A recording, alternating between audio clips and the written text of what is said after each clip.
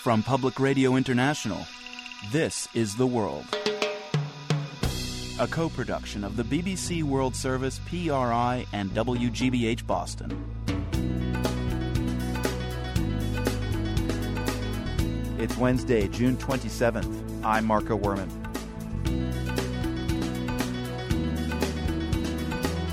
An activist in Syria welcomes President Assad's admission that the country is now at war. I think it's better that he put it this way. At least people will know that he's at war against his own people. At least he's quite simple and clear about it at this stage. And later, how soccer brings out Europe's latent tribalism. We do these bizarre things like wear silly matching shirts or paint our faces in the colors of our national flag, and you can see that psychologically we're sort of indistinguishable from our tribe.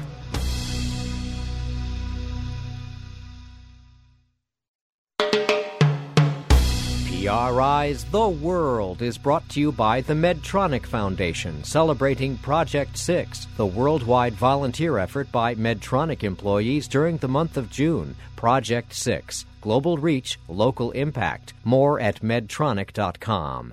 And by WGBH, producer of Masterpiece, presenting Endeavor, Sunday, July 1st at 9, 8 Central on PBS.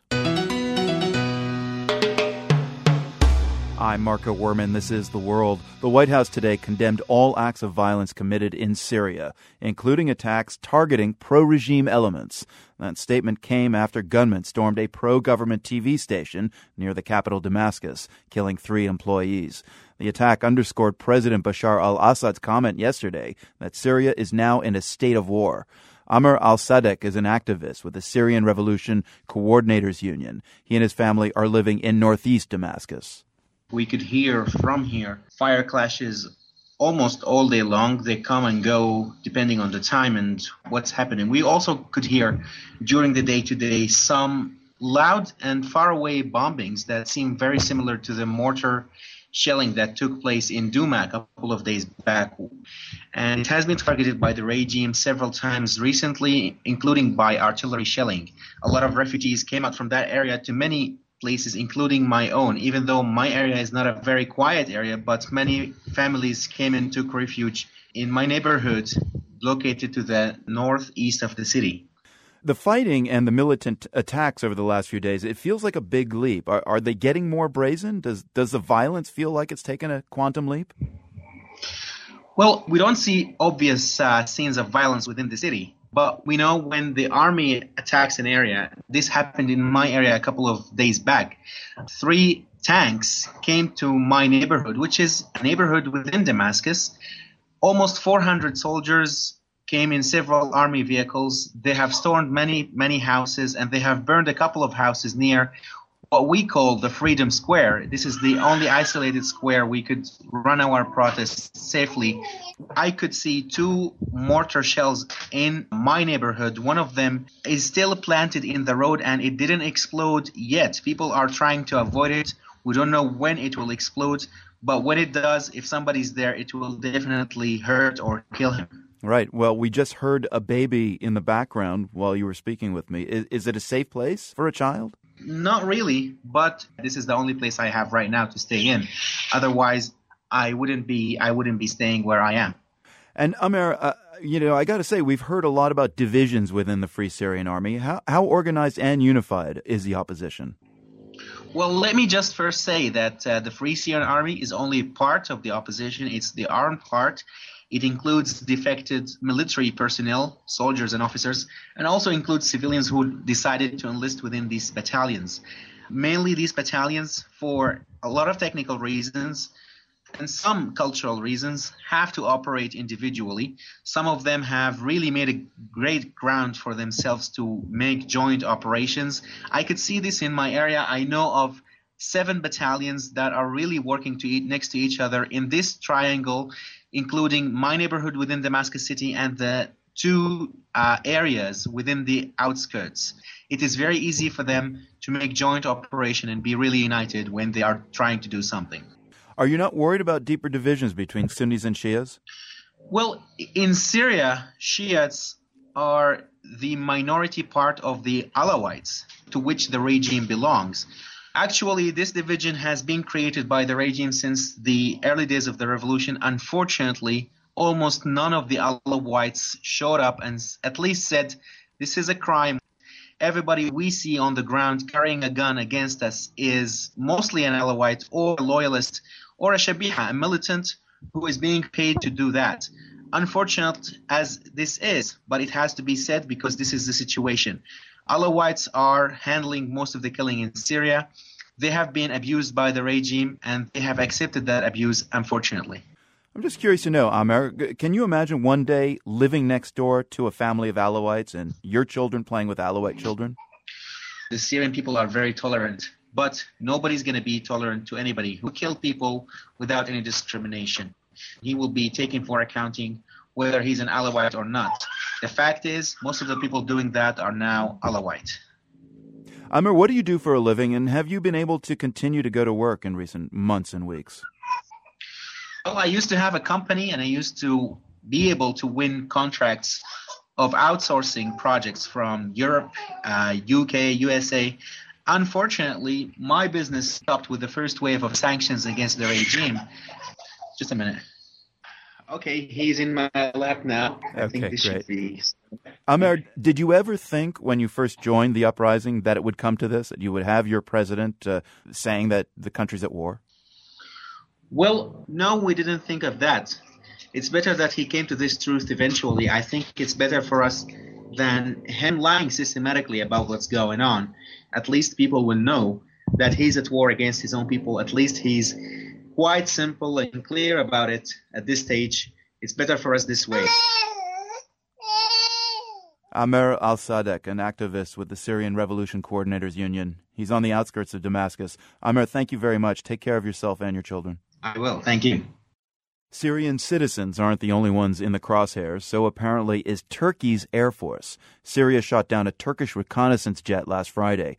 Details are still sketchy. Turkish officials are noticeably upset. But today, Prime Minister Recep Tayyip Erdogan said that there would be no immediate retaliatory strike against Syria. Cengiz Aktar is professor of political science at the University of Istanbul. Professor Aktar, can you tell us what you know at this point about the details of the downing of that Turkish jet? Well, it was on purpose, I'm afraid. And, of course, Syrians are rejecting this and saying that it was just an accident. And the Turks, I think the Ministry of Foreign Affairs, have demonstrated by A plus B that it was downed on purpose. Some Turkish officials say, though, that the Turkish jet looks a lot like an Israeli jet of a similar make and that there could have been a mistake.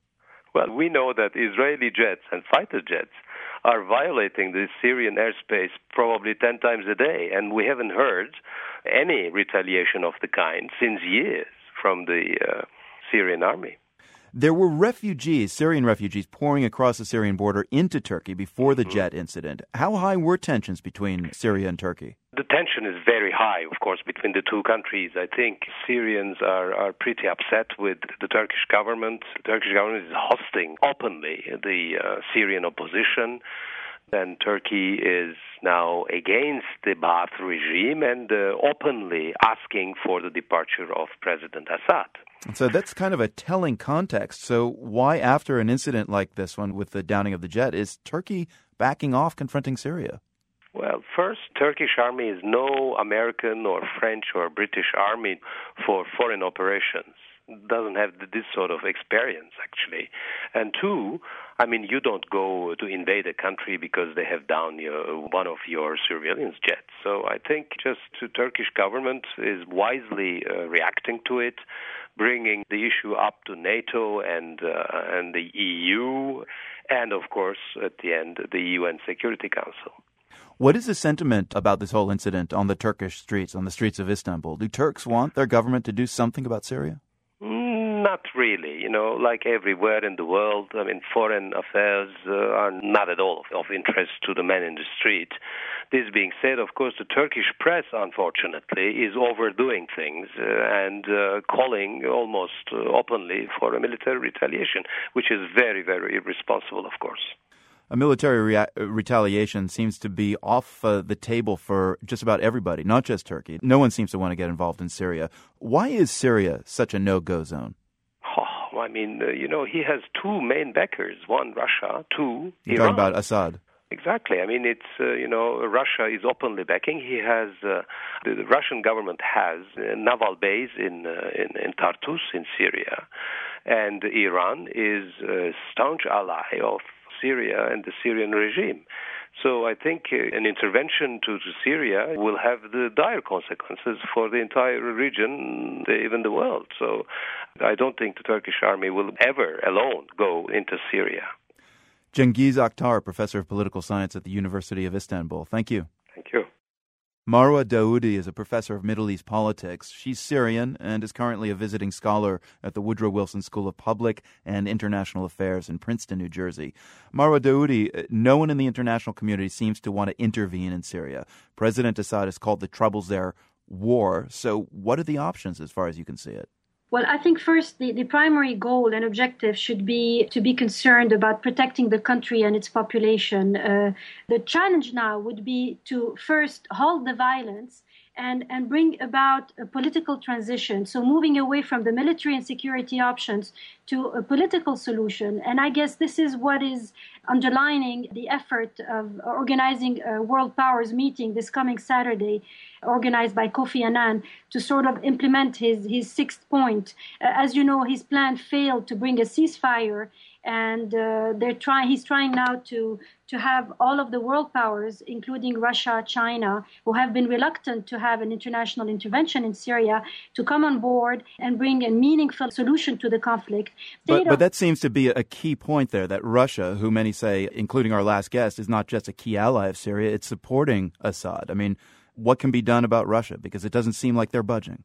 Well, Russia considers that it had been lured during the Libyan intervention, that it was about protecting the Libyan civilians, and it was transformed into regime change. And that is also explaining Russia's current position on Syria. I think it is not in Russia's interest to have civil war, full-fledged civil war happening in Syria. It's not in their regional interest. It's not in their interest in, defining their position in the Middle East. That will impact also on the strategic position internationally.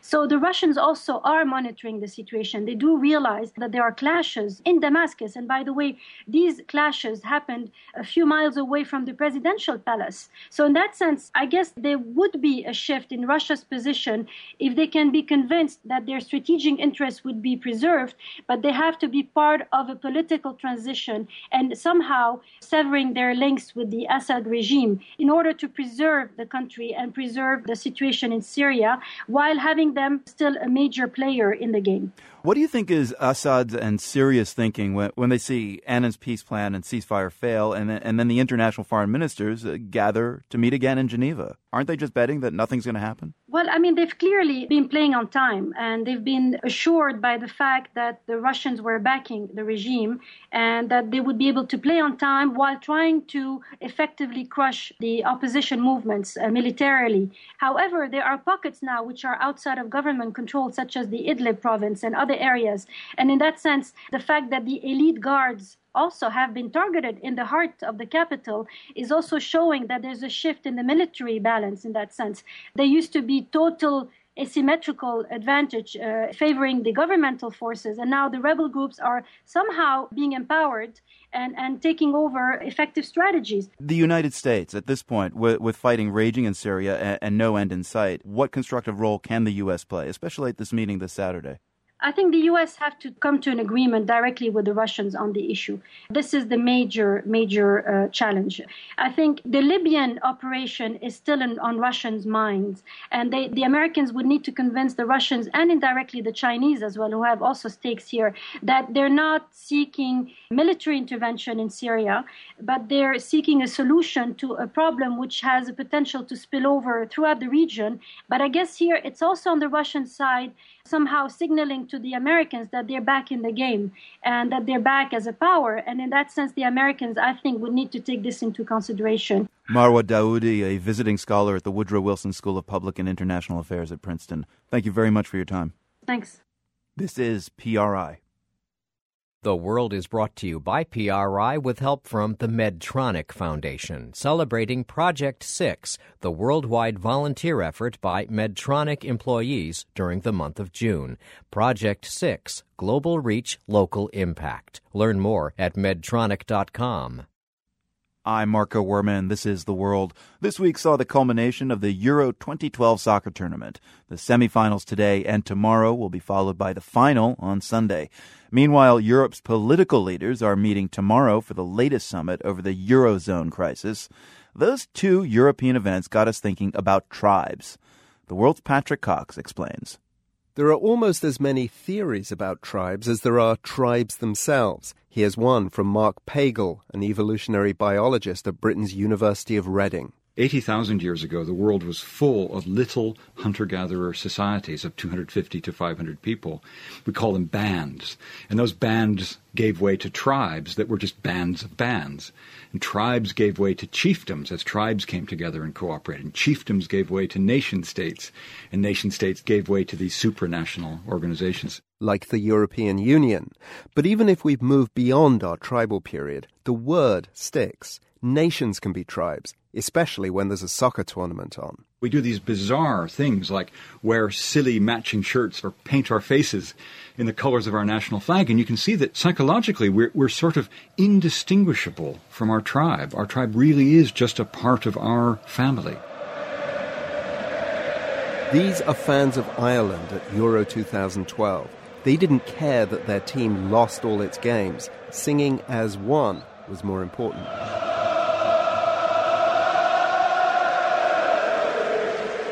Now, would these fans, or any others from EU nations, sing like that for Europe? Of course not, says Irish essayist Colm Tobin. And even though in countries like Spain and Ireland, where Europe has been so important in the modernisation process, has really helped people in their lives, nobody loves Europe.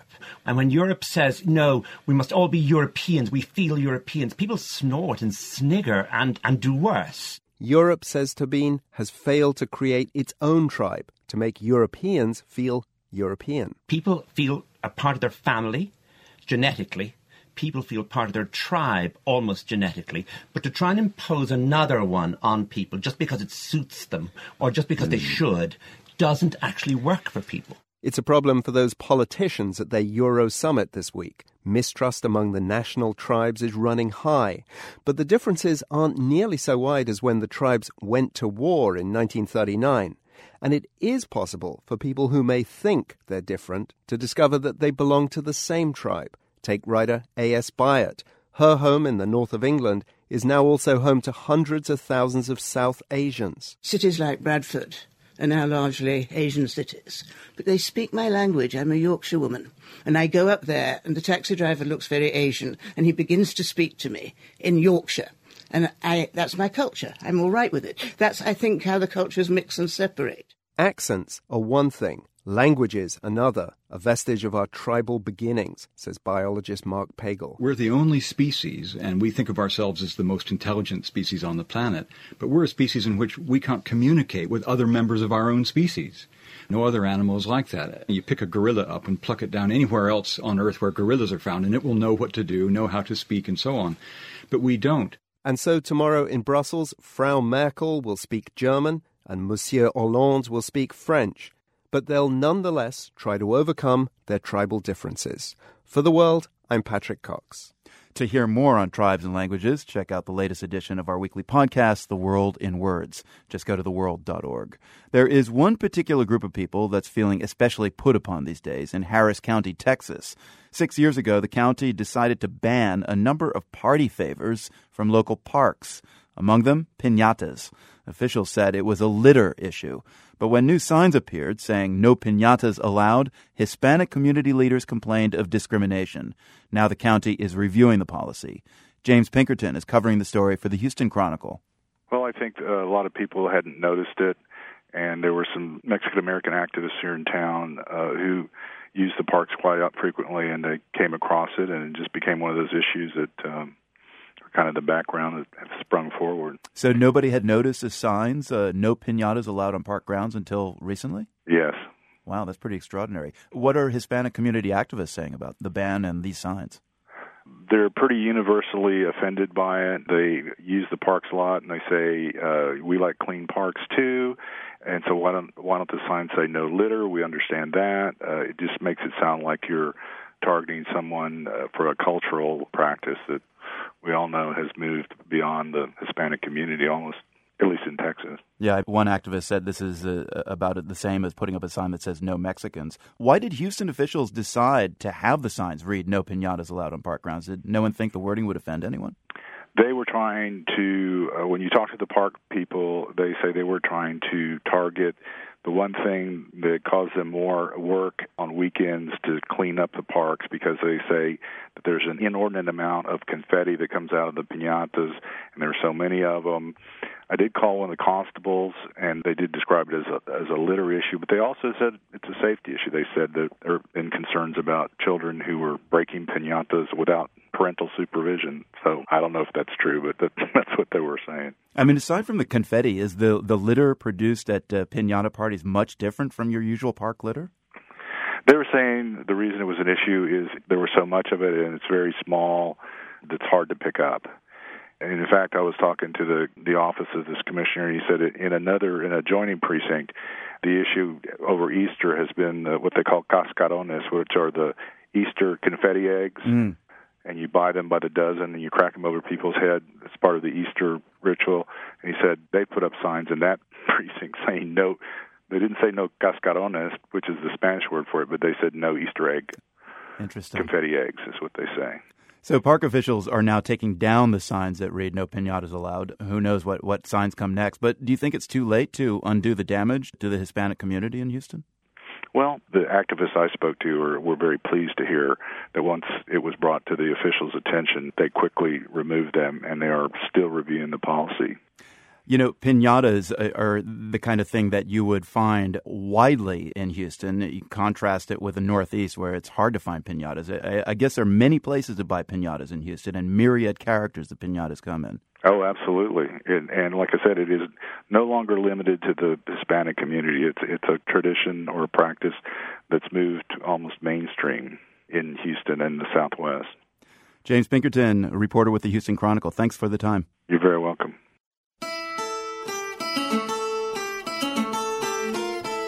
Metal detectors can be a bit of fun, combing the beaches for treasures in the sand, like maybe a few coins. Well, for today's GeoQuiz, we're looking for the location where two metal detector enthusiasts found more than a few coins. These guys discovered what may be the biggest hoard of Iron Age coins ever found in Western Europe. They were found on an island just off the northern coast of France. But this treasure island is not French. It's one of the Channel Islands and a British Crown dependency. But technically, it's not part of the United Kingdom either. Okay, you've got a few minutes to find the answer. Oh yeah, you're getting closer.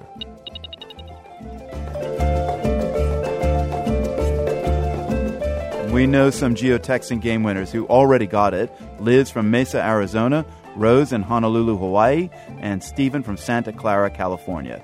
Congratulations to them. To play our geotexting game next time, just text GeoQuiz, one word, to 69866.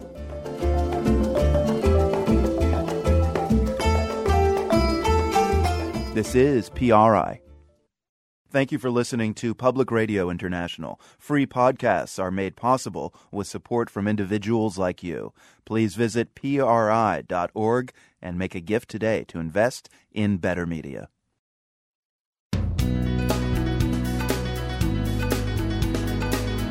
I'm Marco Werman. Ahead, how student protesters have helped Chile move past the self-censorship of the past. Now it's legitimate to say this is wrong. I don't want to smell this anymore. I'm not tolerating this anymore. And it was a student movement that opened this door. And later, why Mexican singer Carla Morrison wants young people to vote. PRI's The World is made possible in part by the Medtronic Foundation, celebrating Project 6, the worldwide volunteer effort by Medtronic employees during the month of June. Project 6, Global Reach, Local Impact. Learn more at medtronic.com. I'm Marco Werman, and this is The World, a co-production of the BBC World Service, PRI, and WGBH Boston. Tomorrow, thousands of students will take to the streets of the Chilean capital, Santiago. They'll demand that Chile's government reform the way the country's education system is funded. It's one of the most privatized in the world. Fewer than half of all Chilean children get a free high school education. Many students and their families are saddled with crippling debt for decades. Chilean student leaders have been pushing for changes for over a year. They've tried strikes, street demonstrations, sit-ins, even a mass kiss fest. The World's Alex Gallafent reports from Santiago on what their impact has been. This was Santiago last year, in the middle of the so-called Chilean winter. Students on college and high school campuses across the country organized strikes and boycotted their classes. And huge marches like this made news around the world. They also made an international star of 24-year-old Camila Vallejo, the then president of the University of Chile Student Federation. The New York Times called her the world's most glamorous revolutionary. Vallejo remains the biggest star in Chile's student movement, so big that her trademark silver nose ring now crops up in the noses of many of her peers. Still, she doesn't have much to show for last year's protests, except for some reductions in interest rates on student loans. If you look at the bills that the government has sent to Congress, you can see that they're only small cosmetic changes or tweaks to the market-based model. They're not the big structural changes to the education system that we were looking for. The student movement hasn't attained much. That's Marta Lagos, a pollster and political analyst based in Santiago.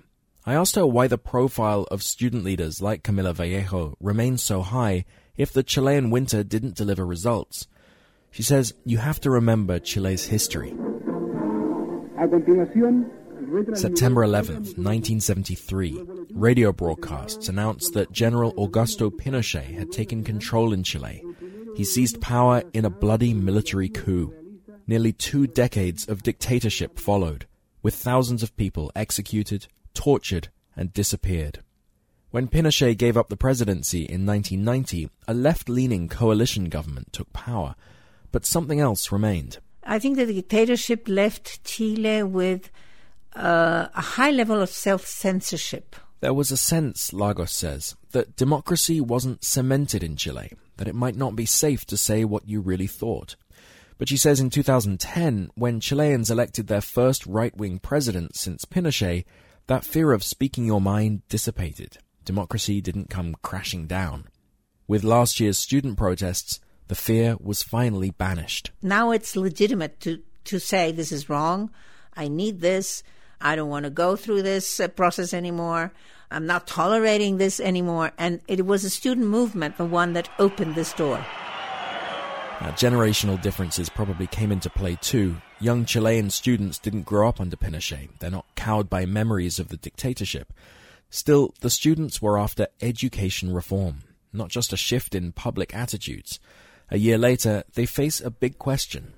Now what? Last year, it was like the new thing. The student movement was like, oh, look how these guys, they're like going to the streets and they're saying everything's wrong. And now we have to project this movement in long term. This is the guy who replaced Camila Vallejo as president of the University of Chile Student Federation. His name is Gabriel Boric. He's a 26-year-old law student, complete with a scraggly beard. One thing is certain, he says. The street protests will continue. They're the source of the students' power. If we don't go to the streets, if we don't protest, we are not going to be listened. But another student leader, Noam Titelman, argues there's only so much marching and striking they can do. Titelman leads the student union at Catholic University in Santiago. He says students have to, study too. We're entering a new phase which is less demonstrations of strength and more political and social discussion. For example, one of the newest things that is being discussed is a reform to our tax system. Taxation, healthcare, immigration, the list of grievances goes on. Chile's student leaders have argued that inequities are everywhere in Chilean society, and that they're all rooted in political atrophy. They say that Chile's constitution and the political system are frozen in time, still based on what Pinochet bequeathed the country more than 20 years ago. So how does a student-led social movement move from the streets of Santiago to the corridors of power? That step, it's complicated. Complicated, says Gabriel Boric, because the students don't all hold the same views. He himself is a kind of Occupy Wall Street economic reformer. Camila Vallejo is a member of Chile's Communist Party, and Noam Titelman is a work-within-the-system pragmatist.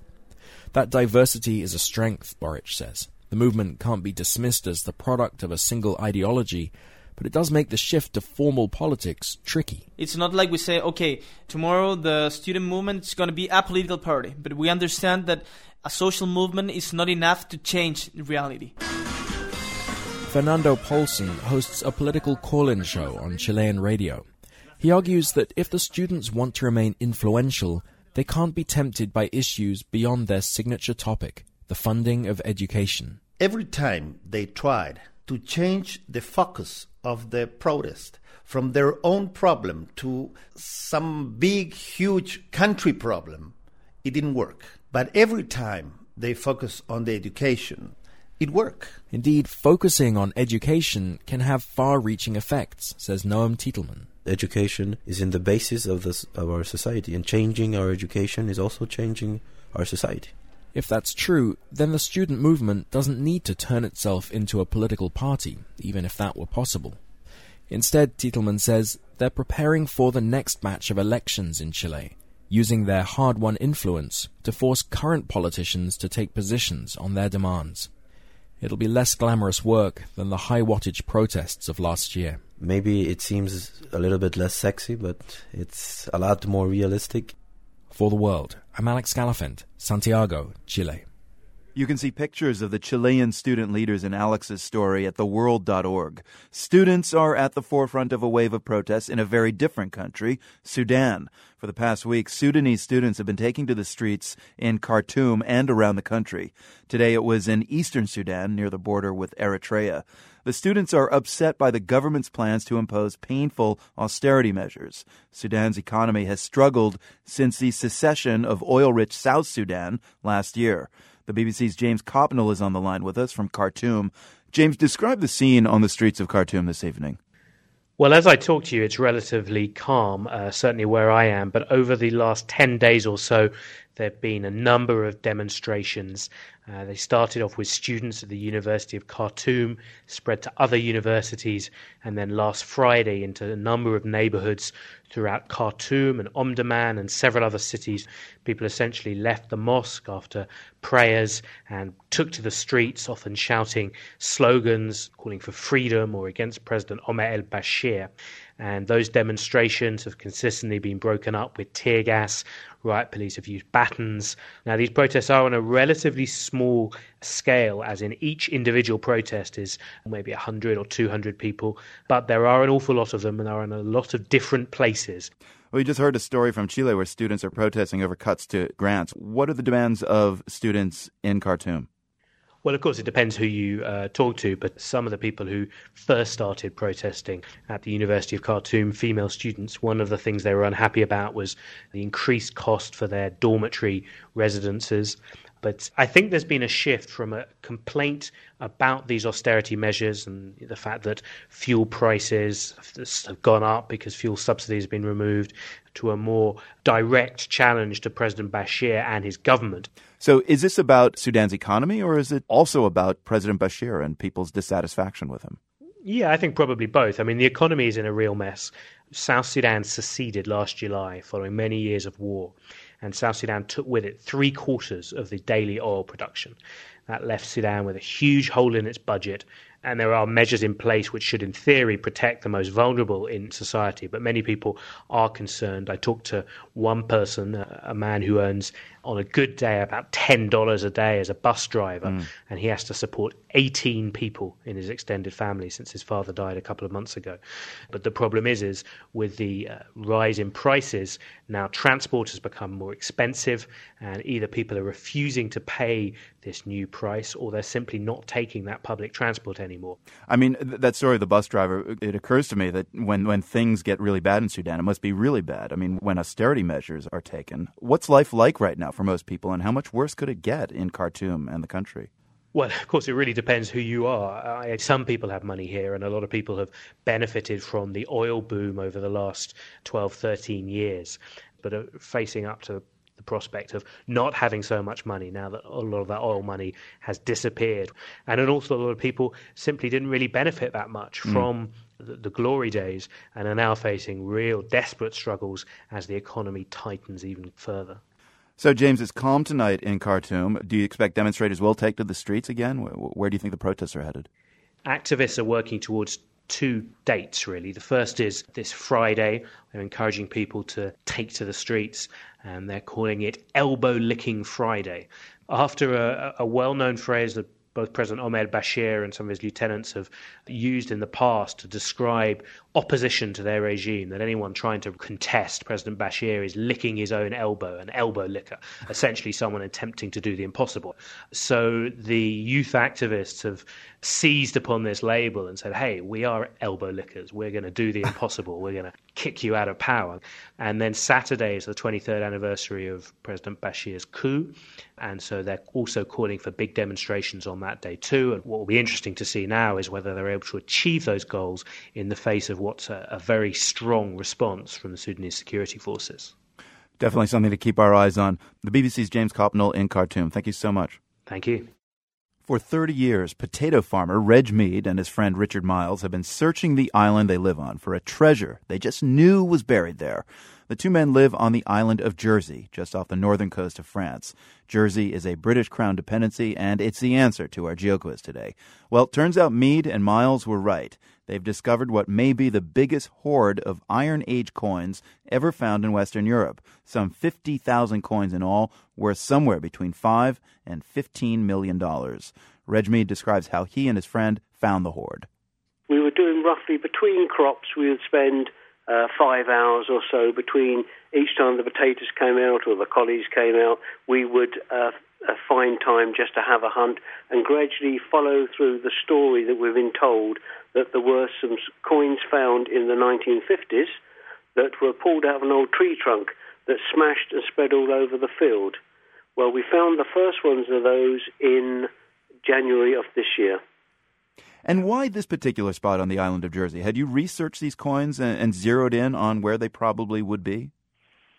Well, Jersey is very close, as you said, from the French coast. It's 11 miles off of the French coast, and if we go back in history to between 25 and 50 BC, Julius Caesar, the Roman emperor, was on his way up from southern Spain and France, on his way to conquer England, and he had to go past these tribes, so there were quite a few battles. And we think they might well have, during that troubled times, brought their money to Jersey and hidden it as quickly as they could for safe keeping, so they could return to get some to pay their troops. Are you surprised it took you 30 years to find these coins? Yeah, I was looking in the wrong part of the field, but that's another story. No, I want to hear that, but why were you looking in the other part of the field? Well, we were given the impression that the place we should be looking was near an old farm track. In actual fact, that farm track had been ploughed out so thoroughly that we were searching about 200 yards down the hill on the old farm track. And it was only when we looked at some old maps at Christmas this year, we suddenly realised we were still some way to go. But as the minute we got that information together, we started searching in January. We found the first few coins. Then my colleague, Richard, said, well, we better just check with the deep seeker. We've got a specialised machine that looks deeper down. And we went to the area where the original pot was, and we could hear a signal way down. And 3 foot down, we've come across this amazing hoard you can now hear about. So these coins, this trove, dates back to the time of Julius Caesar. I mean, these sound like museum pieces. What happens now? Do you have the right to sell them on eBay if you want? Oh, no. What we are very involved with the historical, the museum service and everything over here. The coins that we found in number weigh nearly a ton. Wow. It took a crane to get them out of the ground, and the experts have said that they appear to be the largest hoard ever found in northern Europe. That's from Jersey to the Black Sea to northern Scotland. So at the moment we've got them out of the ground intact as a mass, and they've now got to be cleaned and taken out one by one So we're talking about another year's time. Give me a ring and let you know what's going on. We certainly will. So, Reg, let me just get this straight. You found the coins, but you don't own them. You're not entitled to them. I've declared them under the old law of treasure trove, and it states quite clearly, providing we had permission to do what we were doing, that we recorded them and declared them within a reasonable amount of time, that we will get either the whole of the coins back or the full monetary value. We wish you the best of luck, Reg. Thank you very much indeed. Just ahead, a Mexican voter and a Mexican singer who rocks the vote on PRI.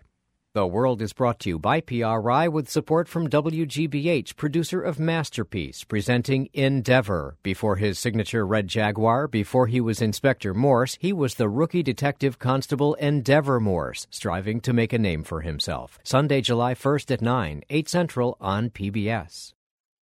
I'm Marco Werman. This is The World. Mexico's presidential election is this Sunday, and there's a lot hanging in the balance.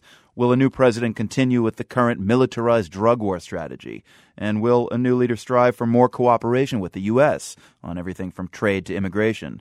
This week, we've been hearing from voters in Mexico about what they're hoping for on Sunday. Today, we hear from a voter who wants change, but also a return to power for the Institutional Revolutionary Party, or PRI. The PRI ran Mexico under an authoritarian one-party system from 1929 to 2000. Reporter Miles Este spoke to a Mexico City entrepreneur who supports PRI candidate Enrique Peña Nieto. Danilo Paredes is from La Vista, in the northern part of Mexico City. He runs an internet cafe and is 32 years old.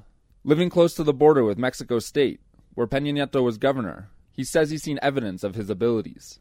He believes that Peña Nieto is part of a new generation of young PRI leaders, ready and willing to part with the corruption of the past and move Mexico forward. Bueno, voy a votar por Enrique Peña Nieto, porque se me hace una persona. I'm voting for Enrique Peña Nieto, because to me he's a very capable person, and he was effective when he was head of Mexico State. Also, I think he has a very good formal presence. He already has the image of a head of state. Una imagen de jefe de Estado. Paredes rejects the criticism that Peña Nieto is just image and no substance, or that he's a tool in the hands of corrupt party hacks. Mira, yo creo que corrupción va a haber siempre, bueno, indistintamente de quien quede, si sea Look, el PRI, I think there will always be corruption, regardless of who's in power, the PRI, the PRD, or the PAN. I think corruption is part of Mexican society, and that we, young Mexicans, are trying to change that. And the new PRI, yeah, sure, they're corrupt. And they still have that old PRI base. But I think they can make big economic and social changes, because society is not going to put up with that level of corruption anymore. So I think they have to change their ways, and I think they can do it. Should the PRI win the presidential vote, Paredes would like to see Peña Nieto take immediate steps to fix some of the country's most pressing problems. De entrada quisiera que se acabara, te digo, la violencia, el narcotráfico. For starters, I want an end to the drug war violence and more economic development. I want jobs that pay more, because the economy right now in Mexico and at the global level is very fragile. I want Mexico to remain an economically stable country where there isn't so much drug trafficking. There will always be violence because you have to fight the cartels. But I want a country where drug trafficking isn't such a big business. So I hope that when Peña Nieto gets to the presidential palace, he says to the narcos and organized crime, you know what? I'm here, and all this is going to change. You're not going to be able to keep up with this impunity in this country. That's what I would want him to do. And finally, Paredes thinks Peña Nieto is the candidate best able to deliver on his promises, because his party, the PRI, is strong in Congress. He says Peña Nieto's main opponent, Andrés Manuel López Obrador, is not in the same position. No creo que pueda llegar a materializar esas propuestas que tiene. I just don't think López Obrador can turn his proposals into reality. So with him, it would just be another 6 years of promising change and not achieving anything. I think Peña Nieto, with all the support he has in Congress and the Senate, he will come through with the changes and reforms that the country needs. Transformar, hacer reformas que son necesarias para el país. Danilo Paredes just hopes Peña Nieto can hold his lead in the polls until Election Day. For The World, this is Miles Este in Mexico City. You can hear all the Mexican voters we've profiled this week and see them at theworld.org. We stay in Mexico for our global hit. Reporter Beto Arcos met singer Carla Morrison recently and asked her about everything from Mexican politics to where she's from. Carla Morrison grew up listening to Patsy Cline records in the small border town of Tecate, Baja California, a place known for its beer and its bread. I actually was born right next to the most famous factory of good bread over there. And it's nice. It's a nice place, but right now I can't be there because I have too much demand on singing and traveling and going throughout the country and sometimes the world to show my music.